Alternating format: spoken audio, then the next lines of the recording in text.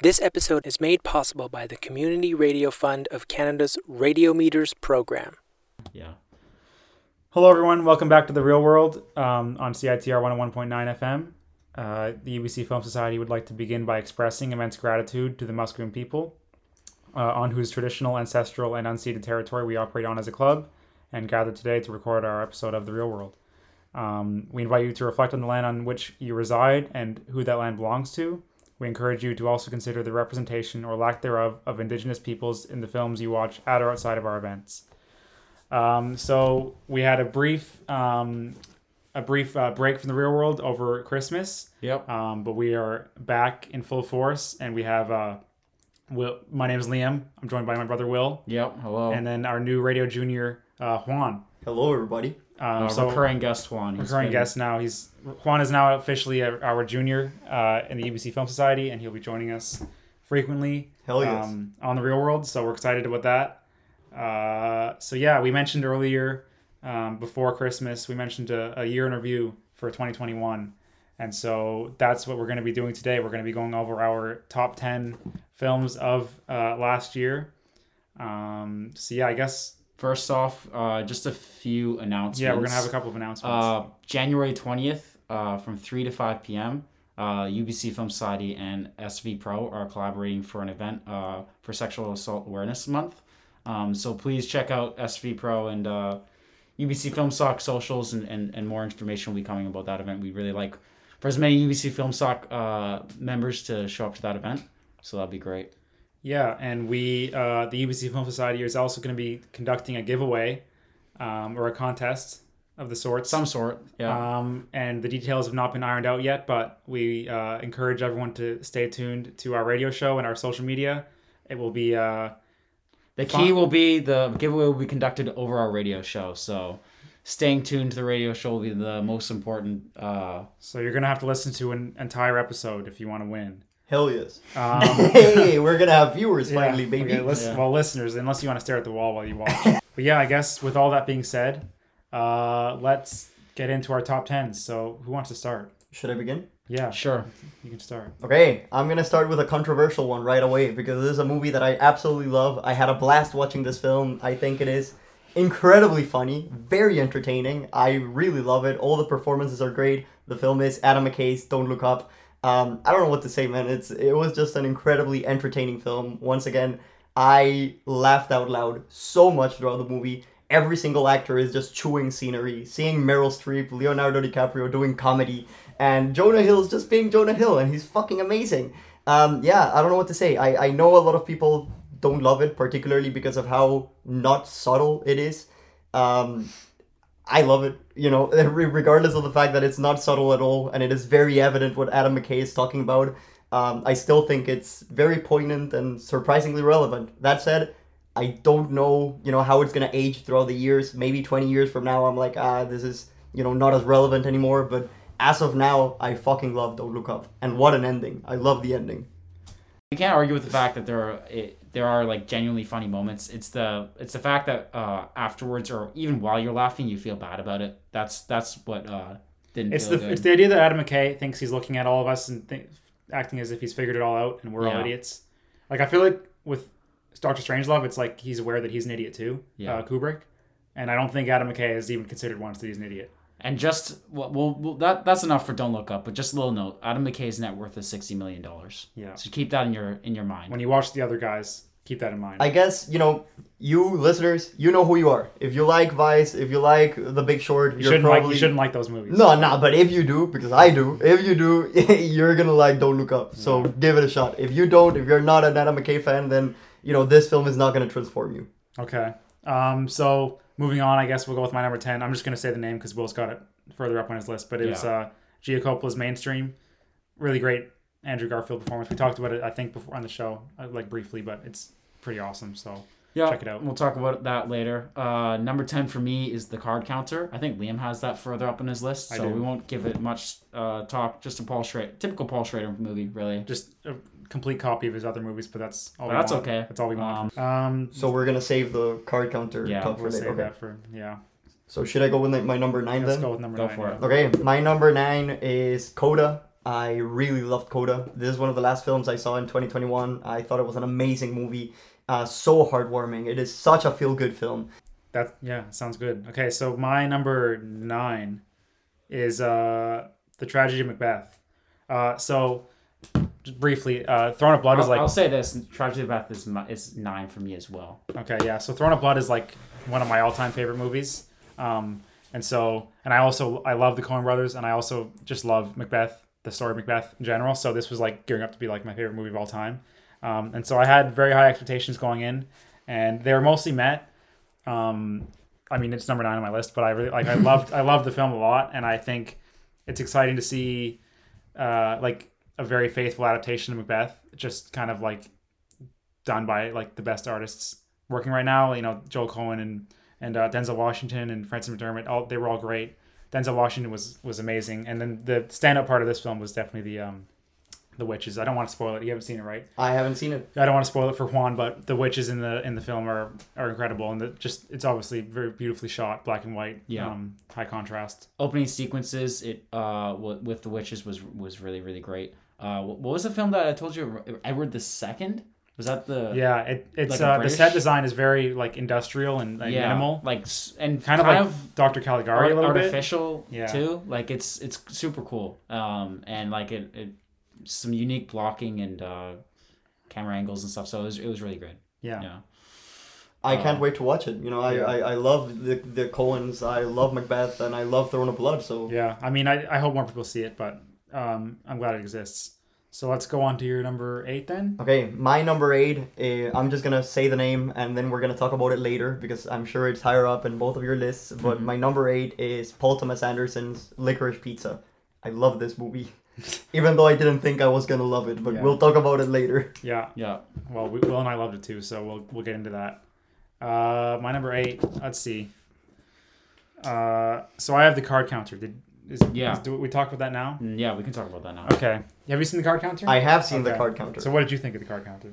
I thought it was an alright film. I mean, okay, I'm a big Paul Schrader fan. Okay, I love the stuff he did with Scorsese, and I fucking adore First Reformed. I think First Reformed is one of the best A24 movies I've ever seen. I loved it. Mm-hmm. So I was very excited for Card Counter. I actually watched it at Toronto. During the Toronto International Film Festival, not as part of the festival, but I just went up to the theater and saw it, and you know, I thought it was alright. I was a bit disappointed, I guess, but that's just because, you know, First Reform put the bar way too high for me, and I thought it was good. You know, Oscar Isaac is always great and everything, but I wasn't like in love with it or anything. Yeah. So I think that's fair. Like it was not as good as First Reformed, but. You know, that's kind of asking a lot of a film. So I think it was really great. Shout out to Michael Dang. He's the biggest Oscar Isaac fan in the world. So and there was a couple of scenes that you might have liked in that movie. But, I thought Oscar Isaac was amazing in the film, and I thought like Tiffany Haddish, for example, was like way better than she should have been. And that credit to Oscar or to Paul Schrader, but also to her. She was very good, and Ty Sheridan was also really great. Willem Dafoe was really creepy as hell. With the 360 camera kind of thing. Yeah. I thought that was really upsetting. And then obviously the way the film ends is like very Paul Schrader. I think Paul Schrader is one of the best American screenwriters. So I think it's great. It's a great film. I'm looking forward. I think he announced like he's got a new film coming out. Or not coming out, but he's in the works on a new film. He's just, he's getting old, but he's making movies still. So that's cool. Yeah. What's your number 8, Will? My number 8 is Petite Maman. I've got that higher. Yeah, so we'll talk about that later. We talked about that during our VIF roundup. Anyway, yes. So. Okay. So I should move on to my number 7. Yes. We haven't seen. My number 7 is Ridley Scott's The Last Duel. A medieval story about the last duel that ever took place in France. That said, 2/3 of the film is the build up to the last duel. Like, you only see the last duel in the last third. So, don't let the title fool you. It's not like, everything is action like in Gladiator. Nah, it's 2/3 is just conversations and drama. And then the last third is the big epic finale, the big epic fight. No, it was just an amazing film. I think Ben Affleck killed it as a role that I would have never expected Ben Affleck to play. I think Matt Damon was great. Adam Driver was great. And holy shit, also Jodie Comer. Yes, I that's her name, right? Yes, Jodie Comer, sorry. Yeah. She was fucking amazing. Her story, like her version of the story, which is the third one out of the 3, which leads up to the big fight. Her story is amazing, and To then the last duel. yeah, and then the last duel. I think it's like one of the best pieces of action I've seen all year, and Really? one of the best pieces of action I think Ridley Scott has ever filmed. Really? It's insane. Well, we have praise. to. I mean, I want to check it out, especially because Matt Damon and Ben Affleck wrote the film. Yeah. So I feel like I'm rooting for them. But you think Ridley Scott's an auteur? I would say so. I think so. Like, I will say, I was in such a high after watching The Last Duel. And I was like, hell yes, I can't wait for House of Gucci. Then I was very disappointed by that film. But okay, that's a conversation for another day. Yeah. But I would say Ridley Scott is an auteur. Yeah, I think that's pretty tricky. It's like right on the edge. I feel like he is though. Yeah. Yeah. Okay, so my number 7 is Come On, Come On. This is when I talk about that. Yep. Okay, so Will and I actually haven't seen any Mike Mills films before. Come On, Come On. Obviously, 20th Century Woman is on the watch list. I want to see it, but so it was honestly the advertisements and the A24 branding kind of made me a bit skeptical, just because it seemed like one of those art films that was just going to be mostly, like lack substance and kind of just be style and like black and white. Was it 4x3? It wasn't 4x3. No, it wasn't 4x3. It was it may as well have been 4x3 sometimes, and that's fine. But anyways, it actually had some substance. Joaquin Phoenix and Woody Norman, that's his name. Yeah, had really great chemistry. It was very touching. The kind of like pseudo documentary thing was interesting because obviously Joaquin plays a documentarian. And yeah, I think formally it was interesting, but also, and just by the end of the film, I was like very emotionally engaged, more than I thought I would because actually what happened was we went to see this film and they played the trailer for Licorice Pizza, and I was just thinking for the first half an hour, like I'd rather be watching Licorice Pizza right now. And then somehow the film like kind of just took over and I wasn't working with that anymore. So that's credit to that film. But yeah, I liked it a lot, and I'm looking forward to seeing more Mike Mills. Yeah. What's your number 7, Will? So my number 7 is The Beta Test. Jim Cummings. We talked about this from the VIF roundup, so we don't need to go too into detail about it, but just to, support Jim Cummings. Yeah, Jim Cummings. He answered my DM. I DM'd him.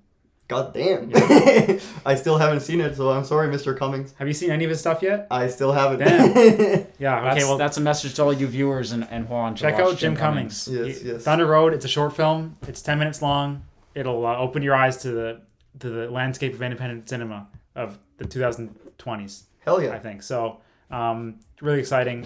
He's making stuff all the time, and can't wait to see what he does next.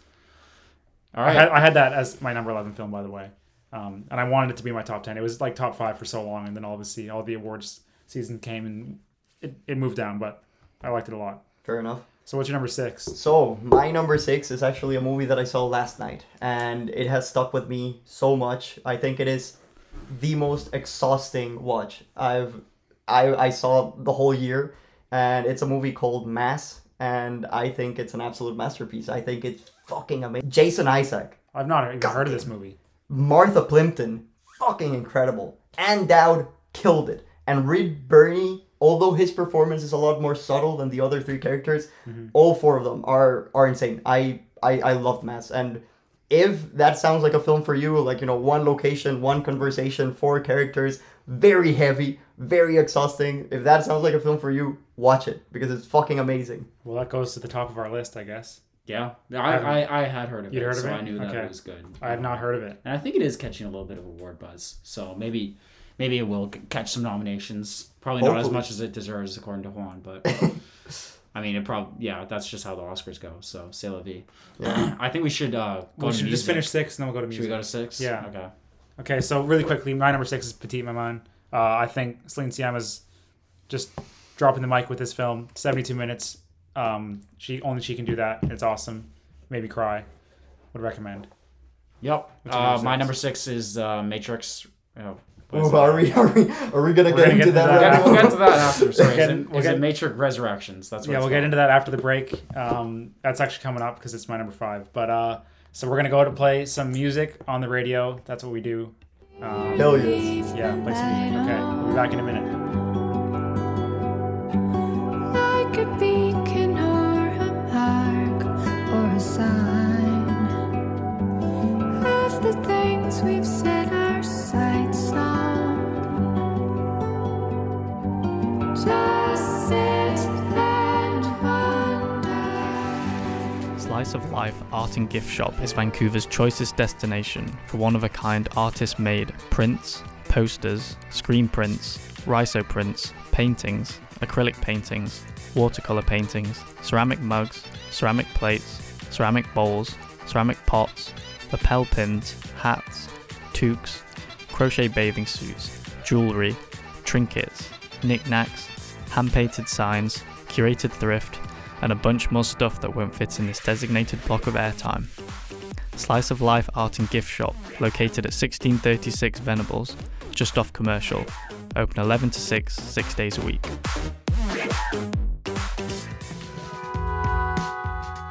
The haunting debut album Black Moon by Civic TV provides a cinematic backdrop, a modern-day symphony of the dark and light that is our collective reality.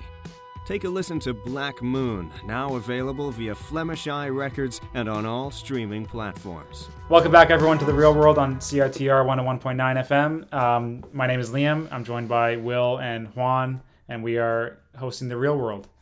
So currently we're going over our top 10 films of the past year, 2021, and we're on to our top fives.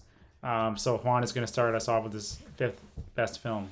Okay, my fifth best film of the year, and goddamn, I'm ready to defend this film as much as I can. But my number 5 is Zack Snyder's Justice League. Fuck yes. Okay, I love everything, from artsy films to big blockbusters to superhero films to, auteur cinema. I fucking love it all.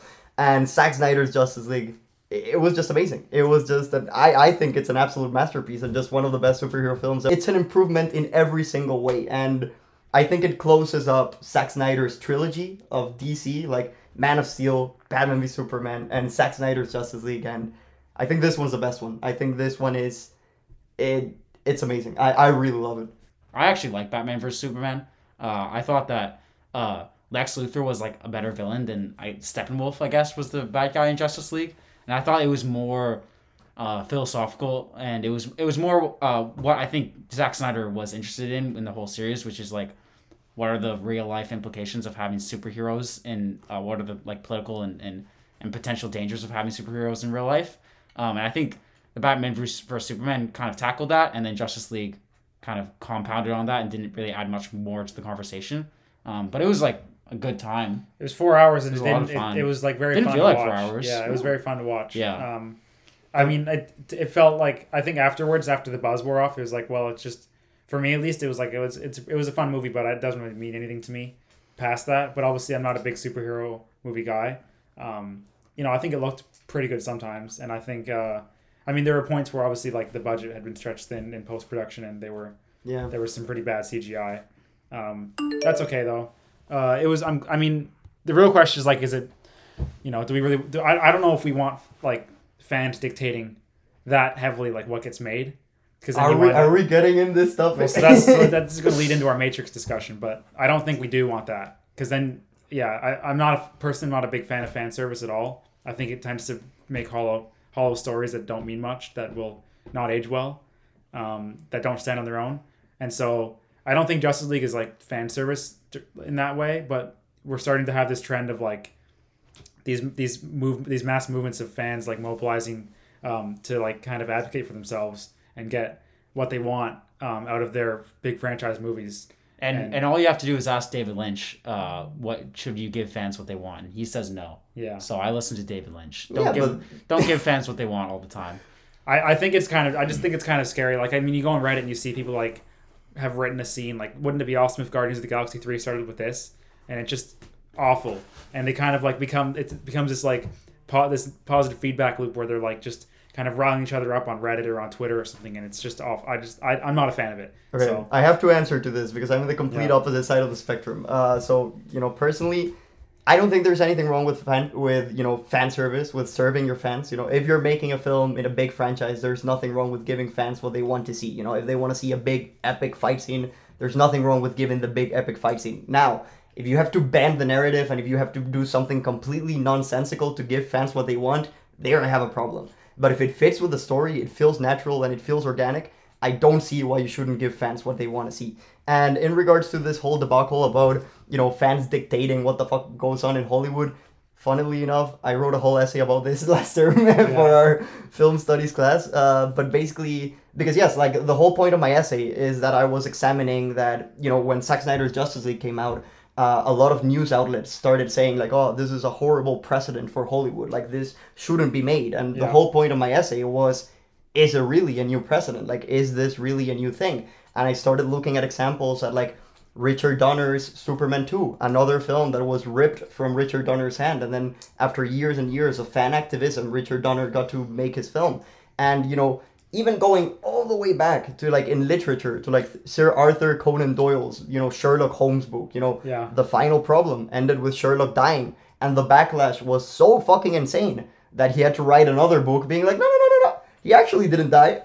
And those other books were pretty fucking great. So, you know, fans will always be fans. That's how fans behave. So I don't think it's a new thing. I will say that it is louder than it has ever been. Yeah. Because of the movies that we're talking about. Like superhero films are huge. And fans are now as loud as the films they love. So I do think it's louder, but it's always been. I guess I just think like I think fans should be challenged a little bit. And, so like when you have, I haven't seen Spider-Man, the new Spider-Man movie. I'm assuming there's lots of fan service with this whole whole multiverse thing. And like personally, I don't think that's. I haven't seen it, so I can't say. But like for example, we're gonna get into the Matrix thing right now because that's my number 5 film. Let me say this: the anecdote about the Sherlock Holmes. Like that's depressing. That sounds like the author of the creator of the story was basically forced through fan outrage to revive a character when presumably that author felt like that character had run its arc and should die. That sounds like fans are like asking for they're overstepping their bounds, I think, and giving into that is bad, and that's like the whole thesis of Twin Peaks. So it's a bit of an entitlement. Like the fans do feel like entitled to like get what they want sometimes, and I don't know if this is definitely a thing that's like you said, it's louder. I believe that it definitely has been a thing, you know, as old as stories go. Because people want what they want, but I just generally I think it's good to challenge fans and to like. So obviously now we'll talk about the Matrix. Yeah. Like the Matrix takes the whole fan service thing. Resurrections. We're talking about resurrections. Yeah. Which I think I wrote in my Letterboxd review that I think it's maybe the best blockbuster sequel I've ever seen. Oof. And I think it's an amazing film. And mostly because of the way it interacts with fan service and this culture of like fans asking for what they want and getting it, and it kind of deals with these ideas, but it also gives us what we want in a roundabout way, or at least for me what I wanted from Matrix film.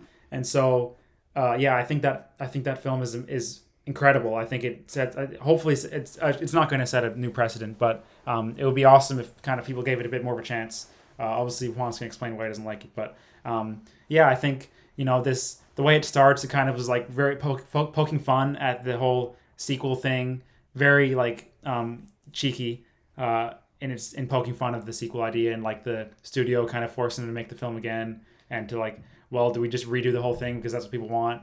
And the answer is no, you don't. You make something new. And did they? And I think they did. Okay. I think they honored the essence of the originals, which was it's a love story between obviously Neo and Trinity, and it I think it was incredible. It was, by the end I was totally locked in, and I was just so glad that they kind of they were willing to go in that direction, and like the studios even allowed that to happen, because it was kind of just bashing this like structure of this like mass corporate structure of like fan service and nostalgia, and obviously that's kind of the thing I like. But so yeah, I guess now you can explain, because I personally have no idea how you couldn't like this movie, but now I'm gonna find out now. Will, do you want to say I anything? don't have much more to add. Liam hit the nail on the head. I mean, I thought the entire Matrix series it's about a love story between Neo and Trinity, and that's what we get in Matrix Resurrections, and I agree with Liam all about the fan service stuff. So Juan, Okay. you've Okay. got the floor. So let's Now, here I go with my little mini rant about The Matrix Resurrection. So just to be clear, that's number 5 in your list. Number and that's, five. Number Yeah. 6 for me. Okay, number 5 and number 6. see. Could be higher. It could be higher later on. You never know. Also, I think The Last Jedi might be better, but Okay, no, let's not open that can of worms. But just to be clear, for me, The Matrix Resurrections is like it is honestly right now competing for the worst film of the year with like M. Night Shyamalan's Old. I fucking hate it. And just to be clear, I just want to preface this because I want to make it very clear where I'm coming from. I'm a huge Matrix fan. I fucking adore the original movie. Even the sequels, 2 and 3, I enjoy parts of them. I agree. I've seen the Animatrix. I fucking love the Animatrix. And, you know, if you were to ask me right now, what is like some of the most important films for me, for Juan, for being the person who I am, I would honestly say The Matrix. Like, that film not only introduced me into filmmaking, it not only ignited a light in me to make me want to make films, but it also got me into philosophy, which I honestly can't thank the Wachowskis enough for what they did. The Matrix got me into philosophy, got me into reading Plato. The first Matrix film is... I dressed up as Neo for Halloween when I was in 11th grade. I fucking love The Matrix. I was beyond excited for the 4th one. Because, you know, in my mind, I've been telling myself for the longest time, like, yeah, you know, 2 and 3 weren't as great as the first one. But, you know, that's because they rushed it. You know, that's because they weren't given enough time to come up with a good story. So I was like, okay, enough time has passed since the 3rd one and the 4th one that I was like, yeah, you know, maybe they came up with something really inspired, really passionate, you know, something really fucking cool. Then I saw they brought in the the writer from Cloud Atlas, which I fucking adore Cloud Atlas. I think that movie's a masterpiece. I love the book. So when they brought the author in to write the screenplay along with Lana Wachowski, I was like, holy shit, this is going to be amazing. I bought the tickets the day they went on sale. I made all my friends come with me.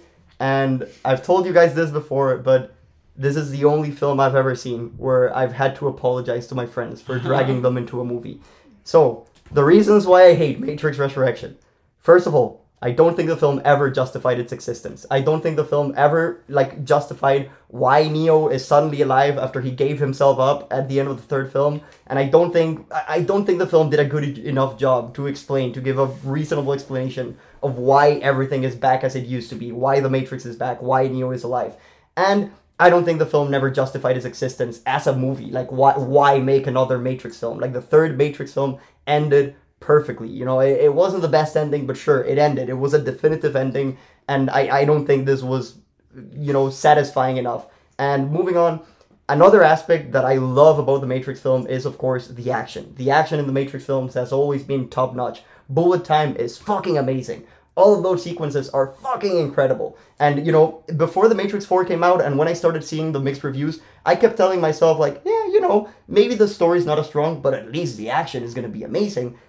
But holy shit, the action was so fucking disappointment. They replaced, like, you know, meticulous camera movements with just a fucking horrible shaky cam. There is nothing even to the same level as the bullet time sequence in the first film or the heist, you know, the highway chase sequence in the second film. Nothing even to that level. And also, at least for me, I never felt any stakes in any of the fight scenes in any film. In this film. Like, in the first 3 films, yeah, some of the fight scenes were a bit cartoonish, but at least I felt stakes, you know, I felt that something could go wrong. Here, I was just looking at shit going on, like shit happening. I don't know, it didn't connect with me. Also, Lawrence Fishburne's presence was missed, and Hugo Weaving's presence was very much missed. I mean, I love Jonathan Groff. He's amazing. I literally spoke about him when I talked about Hamilton and how much I loved him in Hamilton. But yeah, it's just, he's just not Hugo Weaving. And apart from everything that I've mentioned, for me, the 3rd act made no fucking sense. And, okay, I will say, you know, credit where credit is due. I actually really liked the first 40 minutes. The first 40 minutes, I was digging it really. I was digging it a lot. You know, there's a scene with Jonathan Groff and Keanu Reeves in like their office. They're talking about the game and the sequel. Yes. I can't remember what like it was a philosophical debate, and I can't remember what it was, but I remember thinking when that scene played, like, I love this so much. Do you remember what it was? Because I cannot remember for the life of me what it was. I honestly can't remember, but yes, I agree. Like, the first 40 minutes are really strong. I really love the first 40 minutes. Yeah. For me, like, it all go, like, the first 40 minutes, I was like, holy shit, this is insane. This is, like, super meta, super cool. You know, Lana Wachowski's telling us, like, hey, I was forced to make this film, but I'm doing the best I can. But then 40 minutes into the film, when they just go back into the Matrix, I just felt that they started doing, like, trying to make the first film all over again, but just worse. So, like, you have the dojo fight scene against Morpheus, but worse. You have the, you know, Neo waking up in the real world, but worse. Like, you have all of these scenes just so I taken feel like, out.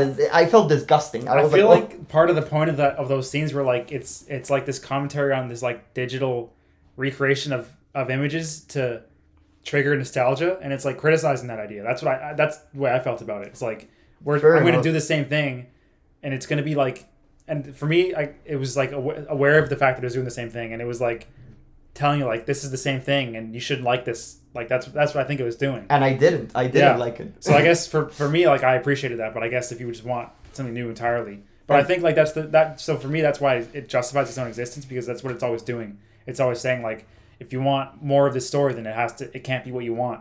That's the whole point of the film. I agree. It shouldn't have been the same thing, but, like, slightly weird, like with Yahya Abdul-Mateen this time. Yeah, he was great though. But I love Yahya. I fucking love you, Yahya. But come on, man. Yeah. He's not Lawrence Fishburne, that's for sure. And also, the last thing, the post-credit scene, I honestly think it's the worst post-credit scene I've ever seen in my whole life. We walked out of the theater, didn't realize there was a post-credit scene, and then we were told there's a post-credit scene, and we looked it up, and I was like, ah, damn. The cat tricks? the fucking cat tricks? No, come on. I think that's supposed to slap you in the face and be like, this doesn't matter, stop waiting for the post-credits. Yeah. So I like that too, honestly. Yeah. It was so bad that it was I read some reviews of people who said, like, if The Matrix 4 is meant to be, like, this big fuck you to Warner Bros. And to fans and to everyone, then that's okay. But if it's not, then it's just that's what it is. God-awful sequel. And I was very disappointed. I'm really sorry. I did like seeing John Wick's director, Chad Stahelski, as Trinity's wife inside The Matrix. Trinity's husband. When his name is Chad, that was so funny. We were with a group really of two funny. people. We all just burst out laughing. That was one of the funniest moments of the year. No, that was so great. Funny. That was great. Yeah. I like that. But okay. Yes. I think we have to move on now. We should go to a music break one more time. One more break. Okay, we spent an entire 20 minutes on Matrix. Okay. You know what? That's where the conversation went. So. Yeah. Okay. So we're gonna go to music like we always do on the radio, and we'll be back in a couple minutes. I don't wanna go there.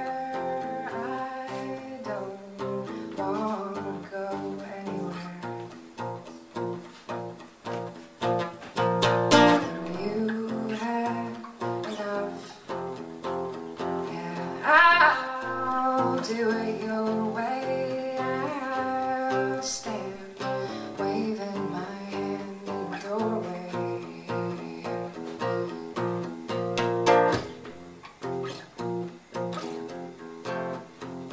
And you stand like a wasted tower of some ancient power. And in the explosion, we'll fall in slow.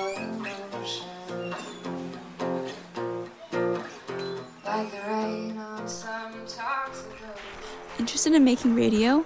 How about hosting your own show? At CITR, you can make your radio dreams come true by joining a collective. From news, art, sports, to gender empowerment, accessibility, music, and the BIPOC collective, there's definitely something for everyone. Explore new worlds both virtually and at our station, and be prepared to have a blast with some new pals. For more information or to join, please visit citr.ca/getinvolved.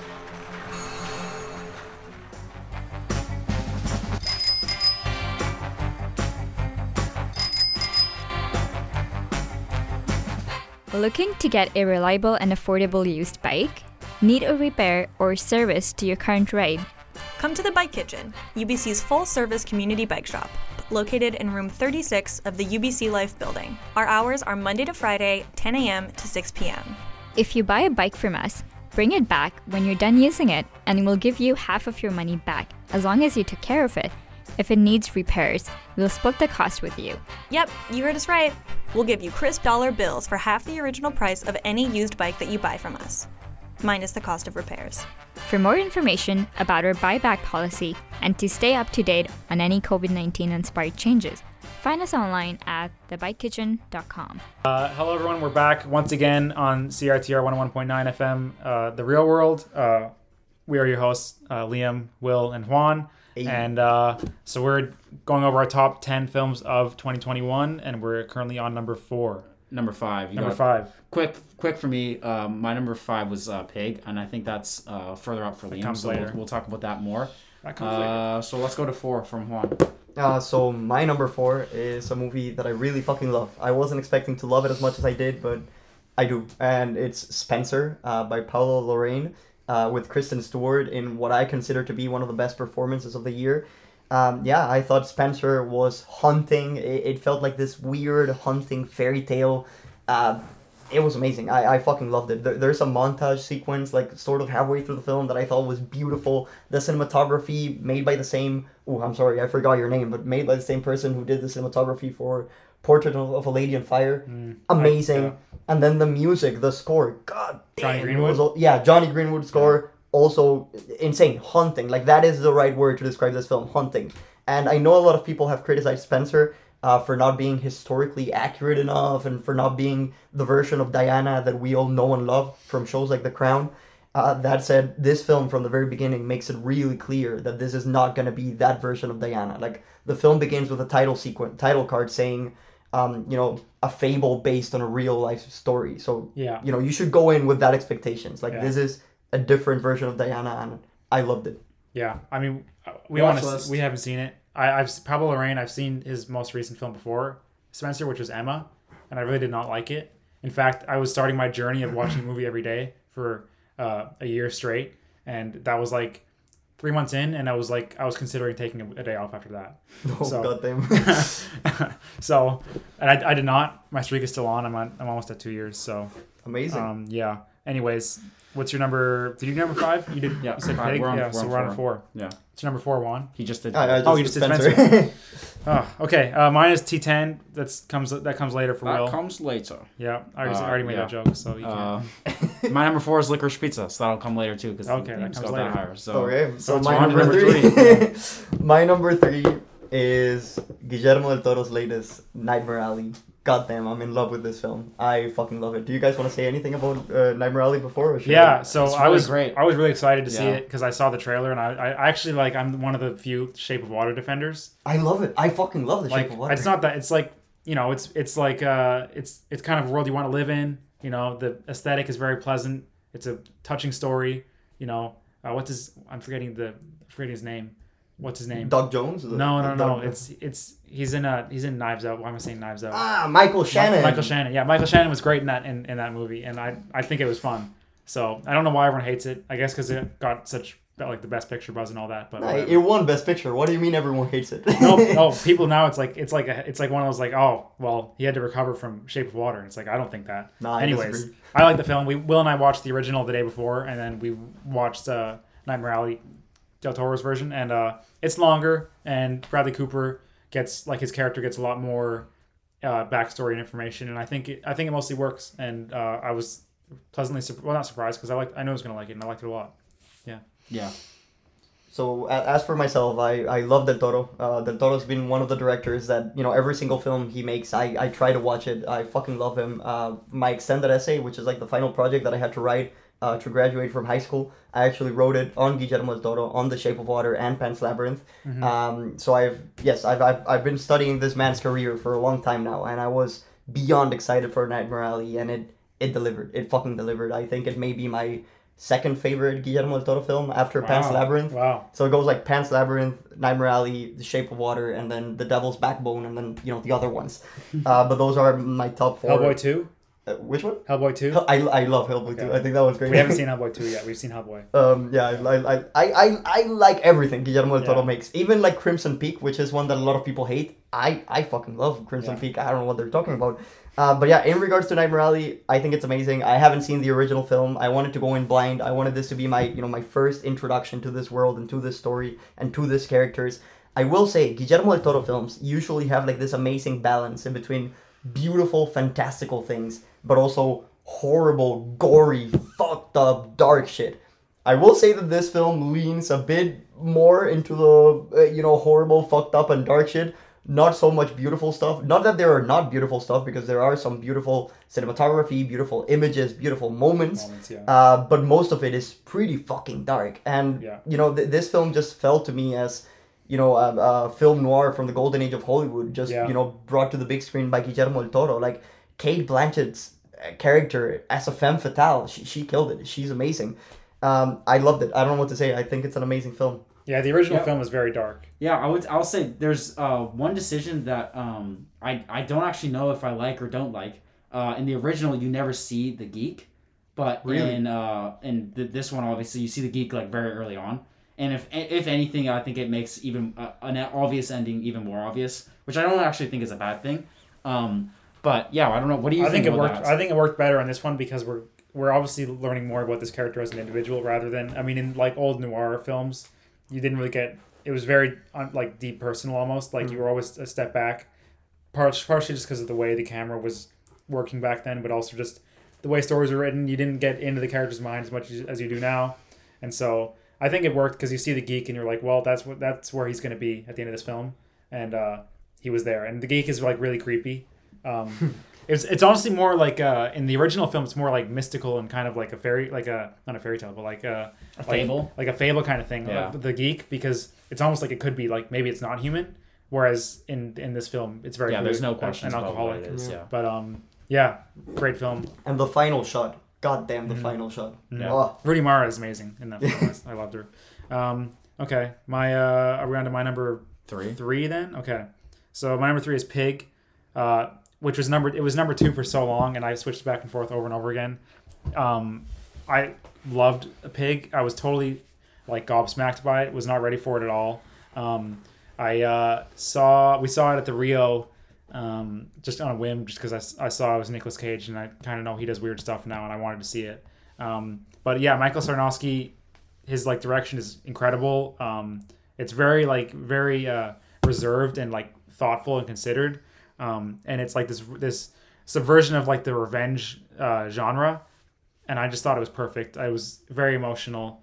All the performances were great. The world, this like world of like Portland, like the cooking scene in Portland, really great. The first 25 minutes with the pig is obviously exceptional as well. The whole thing is. I want to see it again, but yeah, great film. Really, really great. So I like it a lot. I think it could move up. It could move up my list over the years because I'll want to rewatch it again, and I look forward to seeing what Michael Sarnowski does again. I know he's like made some documentaries, but now he's got some things in the works. I think that I know he's directing the A Quiet Place spin-off. Yeah, which that's not the direction I wanted him to go in, but we'll see how it goes. Oh, I'm very excited. I think he's a great director, but I want more stories like this. Anyways, number 3 for me is Titan.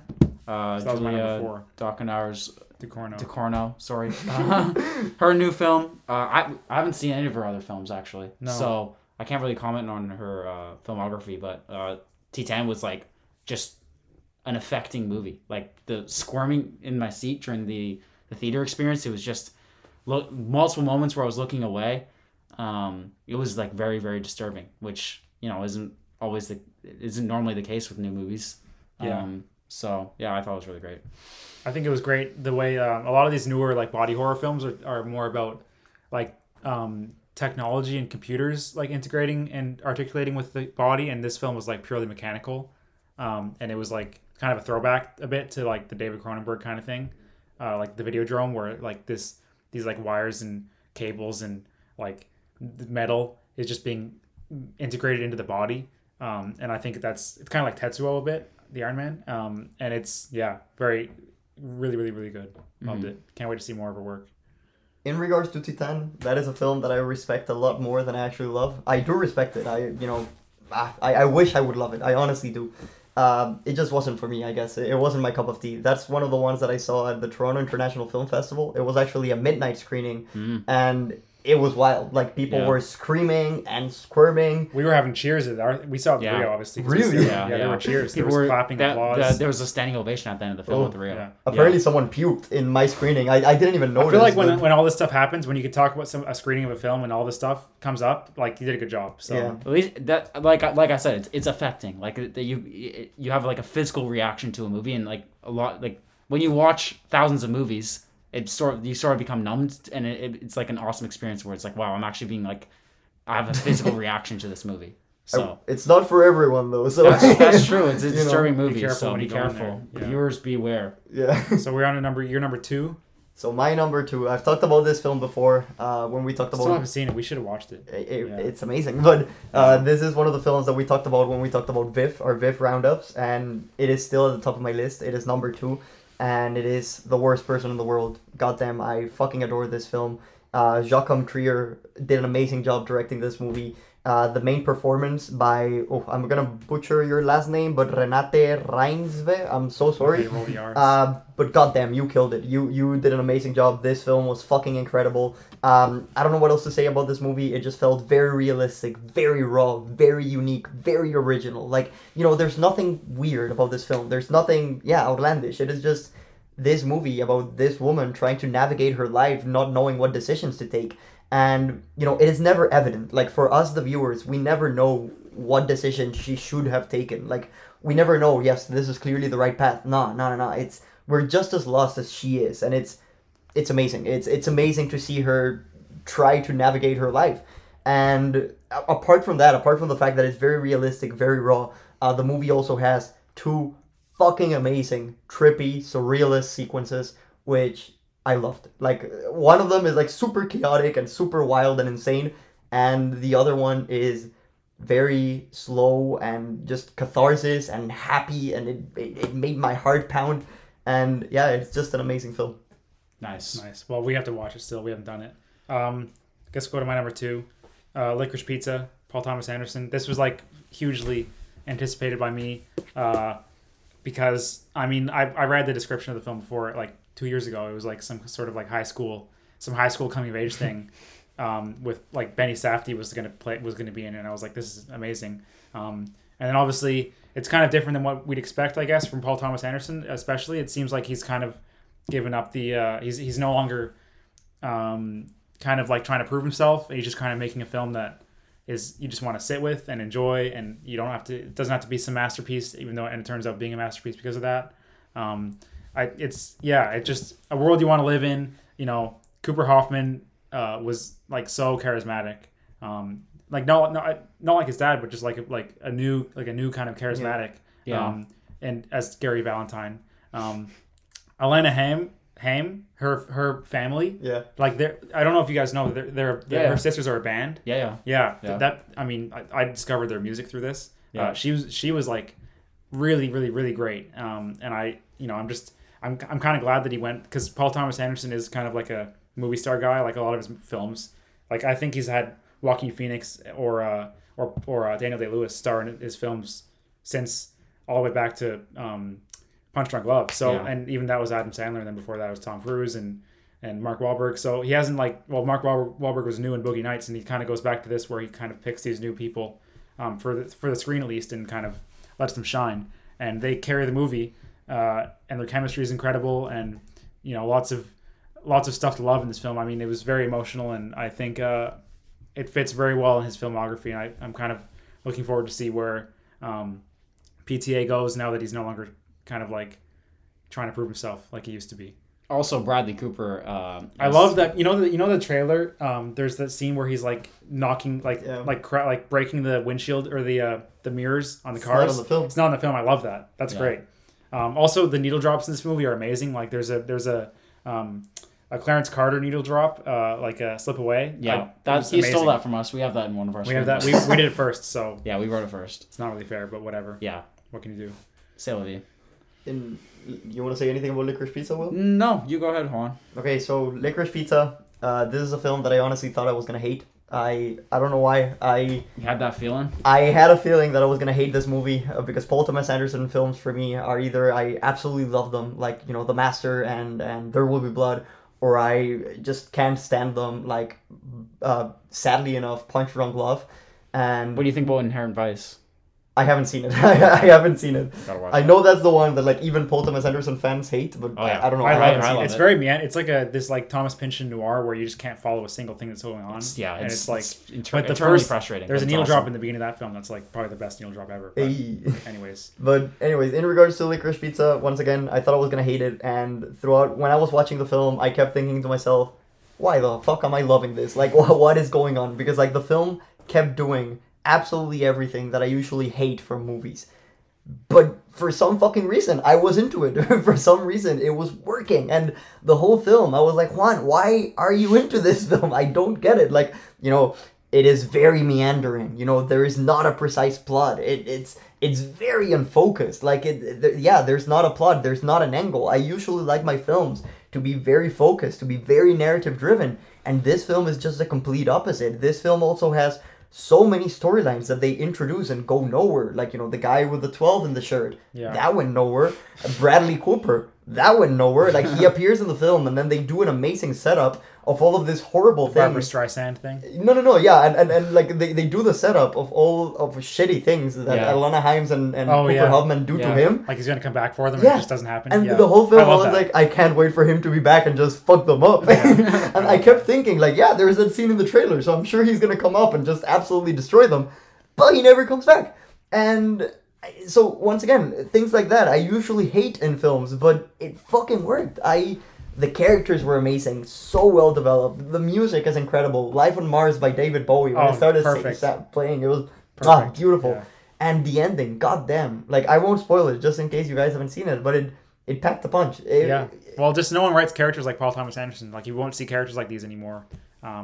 They're all a bunch of assholes, but you still care about them a lot. And they're all lonely. They're all lonely people. And it's very touching. It's very, very touching, especially because these people are so, like, the age gap thing is kind of weird. Yeah. It doesn't bother me that much in the context of this film.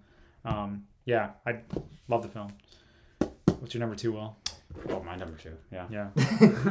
My number 2. Pull it up. Oh, Red Rocket. So Okay. we're talking about that for Liam's number 1. Okay, so should I go for my number 1 then? Yeah. Go for it. Okay, my number 1. I must preface this by saying that I know this is subjective. Like, this is not me objectively speaking. I recognize. Number 2 and number 3 are probably better than this one, but subjectively speaking, this is the movie of 2021 that means the most to me, and it has to be Denis Villeneuve's Dune. I fucking adore Denis Villeneuve. I fucking adore Dune. I'm a big fan of those books, and I thought this film did a perfect job adapting the first half of the first novel. When I was reading the book, there were many times when I kept thinking to myself, how the fuck are they going to pull this off? How are they going to do this? Like, so much stuff in the book is just, mental and characters thinking to themselves and, they feel stuff on the inside, but they don't let anyone see. And then in the book, they introduce concepts like the voice and the Ben and Gesserit using all of these weird abilities. And I kept thinking, how the fuck are they going to do it? And I think Denis Villeneuve and his team, they nailed it. They fucking nailed it. I loved them. I think it's amazing. It may not be, objectively speaking, the best film of the year, but it is the one that means the most to me. And I'm sure that years in the future, hopefully, if part 2 delivers, I know I'm going to look back on this film the way I look back now on, like, Lord of the Rings and Harry Potter and, like, the big epics that I fucking adore. I don't know. For me, like, we saw it with you in IMAX. And you hadn't seen it, right? You already. That was my second time. Second time, yeah. I don't know.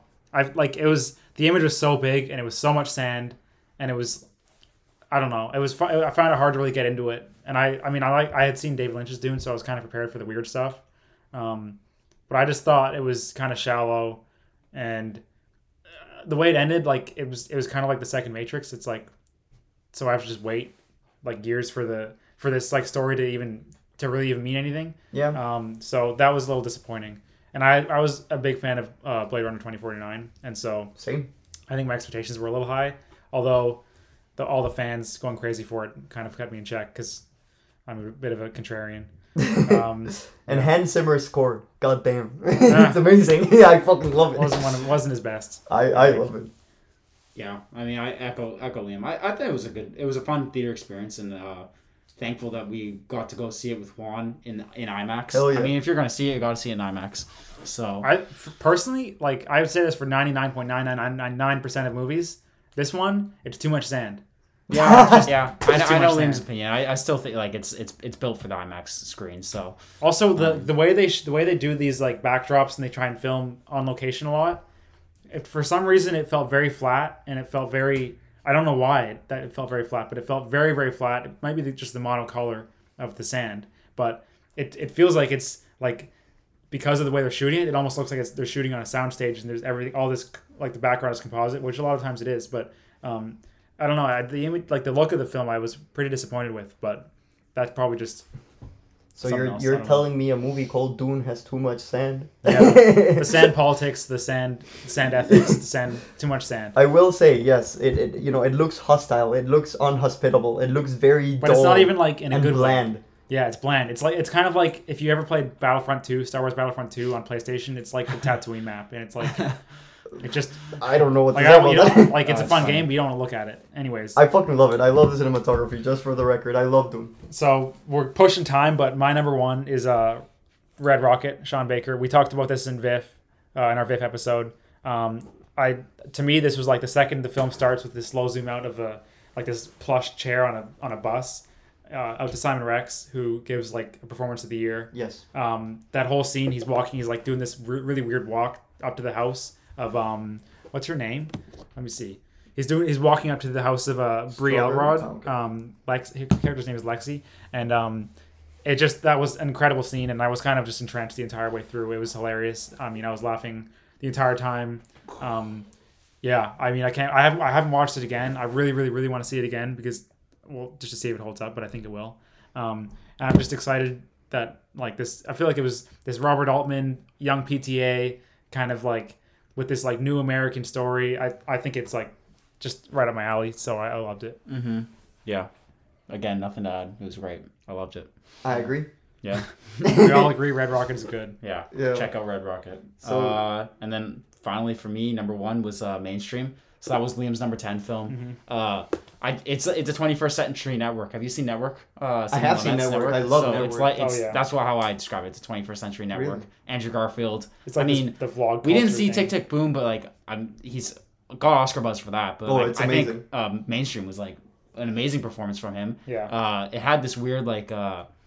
There was this controversy that he was out, like he was on like Hollywood Boulevard running around naked, and there was like this news story in like the Hollywood Reporter, and they didn't know what was going on. They thought Andrew Garfield had just gone crazy, but you actually see in the film that this is a scene in the film that they shot. Very like guerrilla style. Very guerrilla style.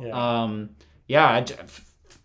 I think it's something that like 20 years from now it is of its times, and it's I think it's like an important film, and it's like really hard to capture this like internet culture without like instantly being outdated when you write it, or seeming like not very authentic, because often people writing about this aren't like entrenched into this internet culture, so they don't really quite understand it. And it's does anyone really quite understand internet culture? It's like so ethereal, and like your personal subjective interpretation of the internet might seem like cringe or like off base compared to someone else's, but for me it really worked, and like I loved it. So yeah, Andrew Garfield's performance is amazing. He's like this weird YouTube vlogger.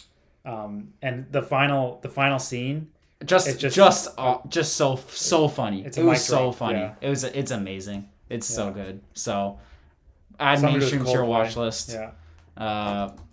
Yeah. Juan's typing it out now. Yeah. I have a feeling, Juan, you might actually hate it. Maybe.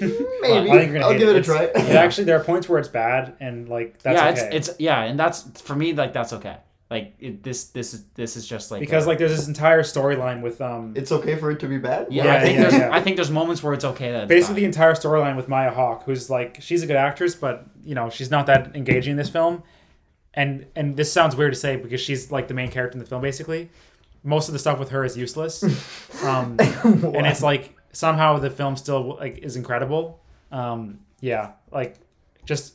Definitely check it out. Give it a chance. Gia Coppola. If anything, it's worth it for the final scene with It's worth it to see Andrew Garfield kind of go off his rocker and like just have a lot of fun with the role that he was not scared to just go all in on. Yeah. I haven't seen it, so I wouldn't know what to say. But yeah, Andrew Garfield is becoming one of our favorite actors for sure. He already is actually. So yeah. Should we go on through our top 10 real quick? Yeah, let's just run through our top 10 really quick. Go ahead. Okay, so my top 10. Number 10, Don't Look Up. Number 9, Coda. Number 8, Licorice Pizza. Number 7, The Last Duel. Number 6, Mass. Number 5, Zack Snyder's Justice League. Number 4, Spencer. Number 3, Nightmare Alley. Number 2, The Worst Person in the World. And number 1, Dune. Okay, so my number 10 is Mainstream. Number 9, The Tragedy of Macbeth. Number 8, The Card Counter. Number 7, Come On, Come On. 6, Petite Maman. 5, The Matrix Resurrections. 4, Titan. 3, Pig. 2, Licorice Pizza. And 1, Red Rocket. And finally, my top 10. 10, The Card Counter. 9, The Tragedy of Macbeth. 8, Petite Maman. 7, The Beta Test. 6, The Matrix Resurrections. 5, Pig. 4, Licorice Pizza. 3, Titan. 2, Red Rocket, and 1, Mainstream. So I guess we're gonna wrap it up now. But this was a very good year for movies. I think kind of a recovery from the year prior. I think, which is pretty good. But this year was better. And I guess we'll probably do an episode kind of looking forward to the next year. But for now, we're gonna sign off and thank you all for listening and stay tuned for our announcements and our giveaways and all these things. Stay tuned to the UBC Film Stock socials, and we'll see you in 2 weeks. Bye, everyone. Goodbye.